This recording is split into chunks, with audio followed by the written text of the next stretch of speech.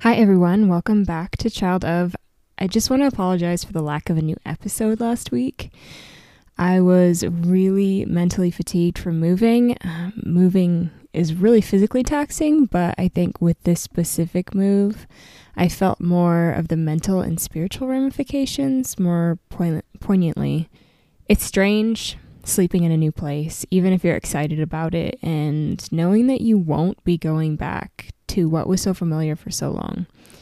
I have kind of a love-hate relationship with moving. It's exciting, but it's also sad. And I think I just needed some time to really rest after all the chaos and allow my emotions to process in their own time.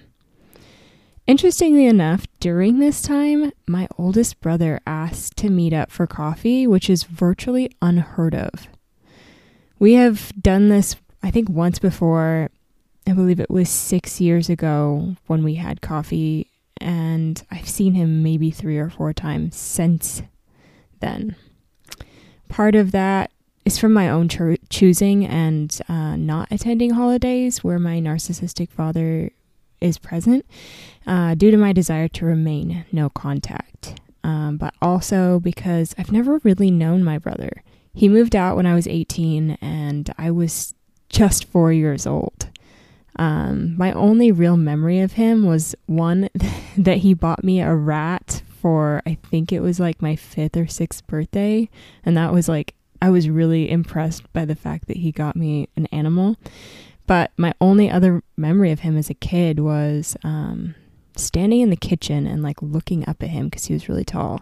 Other than that, not a whole lot of memories. And there's a big age gap in my family because my parents decided to wait for 10 years between having my older brother and sister and having my other brother and myself. Also, let's be honest, being raised by a narcissist, especially a covert narcissist, did not create the best environment for cultivating love and trust within our family. So when my brother texted me and asked if I wanted to get coffee, I was like in this mindset of this isn't actually going to happen because he's flaked out on me a lot before, or he sent me like weird texts and I like ask him what he means and then he never responds to me. And it's really odd. So I really had zero expectation. Also, keep in mind, this brother, he has worked for my father for years and years and years in the family business. My dad is a Finnish carpenter. There we go. Anyhow, because of the fact that he's had such close contact with my dad, I haven't really trusted him very much. Although, from what I've known over the years, he, out of all of the kids that my parents had, out of all my siblings, he actually has the closest personality to me. He's more melancholy, more introverted, more artistic. Anyhow, when he texted me, I was expecting myself to like get really anxious because most of the contact that I have with my family causes me to like starts to sweat, or I have like IBS symptoms. I've been told that even my voice gets like deeper when I am around my family, or especially with my father.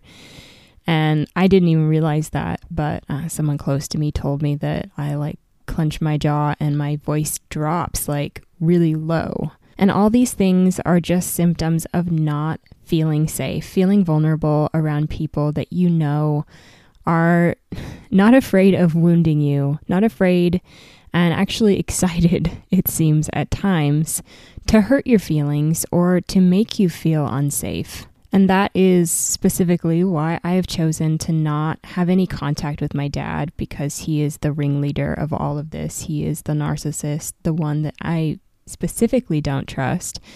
And with choosing that, I have not had much contact with the rest of my family, which is sad, but it's something that I have had to come to terms with. And in the long run, I think that it's actually been really healthy for me because it's allowed me to get away from all of the drama, all of the pain, all of the hurt, and just get into a space where I can analyze everything, look over my life, figure out what I need to fix, and actually be able to fix it without constantly looking over my shoulder, trying to figure out when I'm going to be wounded next. Anyhow, so getting a text from him was really surprising, and I was waiting for my body to respond. And then it did in a little, like in a small way, but not in the like massive way that it used to. And I was like really happy. I did some breath work, and I was like just in a space of acceptance. Whatever happens, happens. If he does end up wanting to get coffee with me, I will make time for him, as long as it's just the two of us.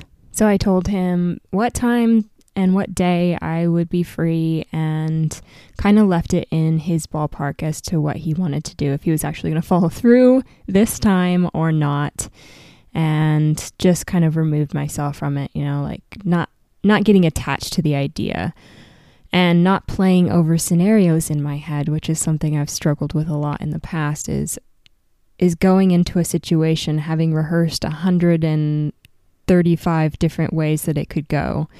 I really worked on keeping my mind in check and not overthinking any aspect of what was going to happen or even if it would happen. He did end up texting me back, and we ended up meeting on a Saturday. It was rainy. It was like 1:00, and we met at a local cafe, and I spent a lot of time in prayer before I met him. I read the Bible. I just wanted to go in a really like deep sense of peace and not have my ego present whatsoever.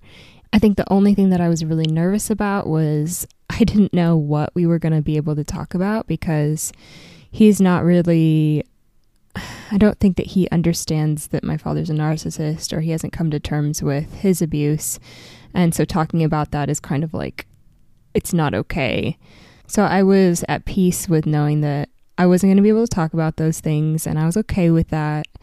I figured there are a million other things that we could talk about. I was just hoping that we weren't going to like have a boring conversation about like what we do for a living. That was my worst fear, was that we were going to talk about jobs, which is such a far cry from where I usually am emotionally, spiritually, physically, when I have had interactions with family in the past. And I think it's such a testament to taking time to really work on yourself, love yourself, create boundaries in your life, and really come into a place of integrity with yourself. This has been a huge thing for me, is to trust myself, to know that if something goes wrong, I will stand up for myself. I can leave a situation. I know where my boundaries are, and if someone crosses them, I can let them know that they did that, and if they don't care, I can leave. It's knowing and trusting yourself enough to be in a situation where things might actually not be great, but knowing that you can handle it. It's taken me a long time to get to this place. Many more years than I anticipated or desired for it to take. It is a continual process, and I'm really proud of how far I've come, because the fact that I was able to sit across from a person who's a member of my family and remain calm, keep eye contact, and have an honest heart-to-heart conversation that may not have been all things that I wanted to talk about, but I was okay with talking about things that he wanted to talk about and listening to him and just being, I guess, a sister, which is strange because it's been a long time since I have been around family. And I left the coffee date with my brother fairly at peace. I mean, I was a little bit sweaty, I'll be honest. I do still get nervous. But I would have been that nervous meeting up with anyone that I hadn't seen in that long. It wasn't specific to him, and that was nice. I enjoyed our conversation. We talked a lot about God, and we even talked about politics and a lot of different things. And it was really actually very peaceful. If I had come into this same situation 5 years ago, it would have looked a lot different. Not necessarily because he was different, but because I was still operating, I would say, as a wounded animal. It was very difficult for me to go into any sort of conversation with my family, knowing how wounded I was, how vulnerable I felt, and not lash out in pain.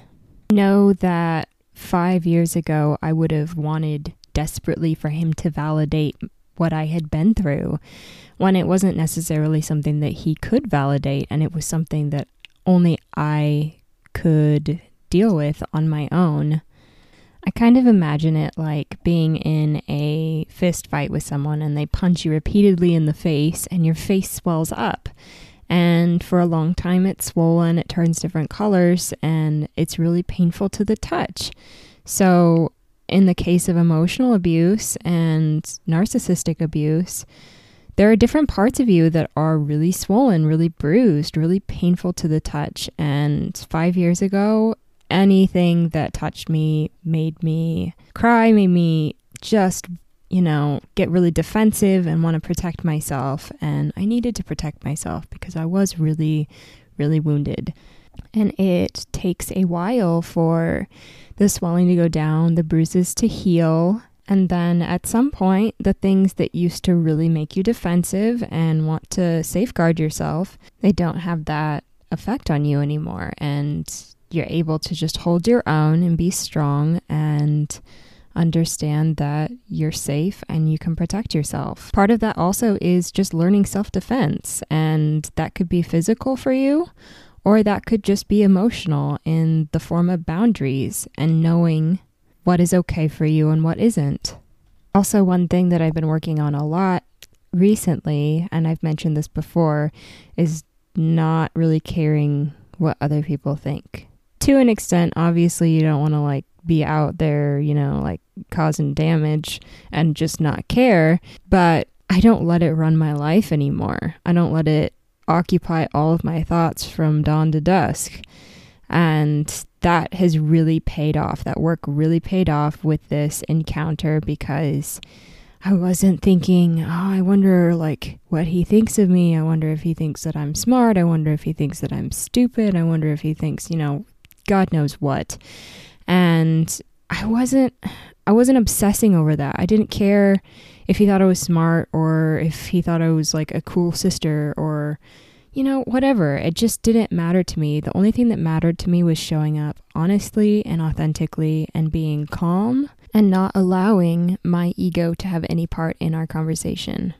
I share this with you guys because I want you to understand that this is, at least for me, this is the goal of going no contact, is to be able to start at some point, maybe years and years in the future, but at some point to have some sort of a relationship with maybe individual people in your family, probably not your narcissistic parent. Although things can change, you never know, but to heal yourself in a way that you can come back authentically and from a place of strength. As children of narcissists, we may never have the kind of relationships that other families can have, but that doesn't mean that we can't have relationships with our family.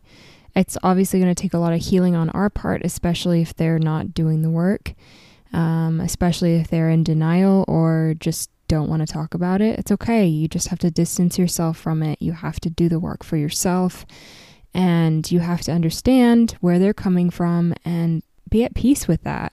You can't make choices for other people. You can't make other people change. All you can do is change yourself, set your boundaries, and truly take it one day at a time. You never know how things are going to change or progress, and you have to be open to the possibility of relationship.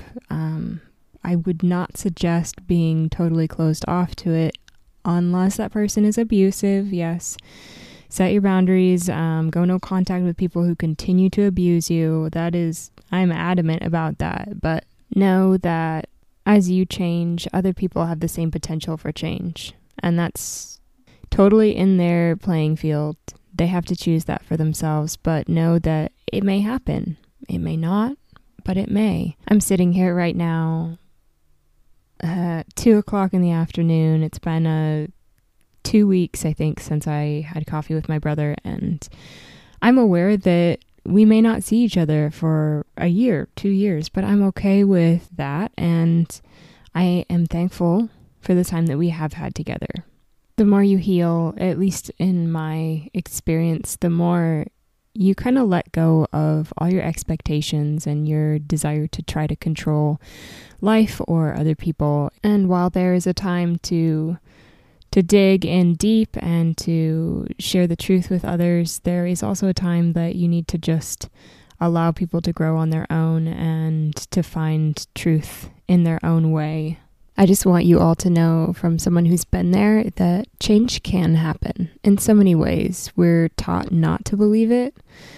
We're taught that change is not possible, but it is. I've changed. I've grown from abused child of a narcissistic father to a survivor, a woman on a journey of healing and self-awareness, someone with confidence and integrity who's able to set boundaries and allow others to live on their own terms. Healing isn't just something that I talk about here on Child Of, it's something I'm active in. And I hope that these stories help you to take more steps, to have hope that in 5 years you will be stronger and more unafraid than ever, no longer bruised or swollen on the inside, no longer needing anyone else's validation, just able to be, to hold your own because you have done the hard work to get there.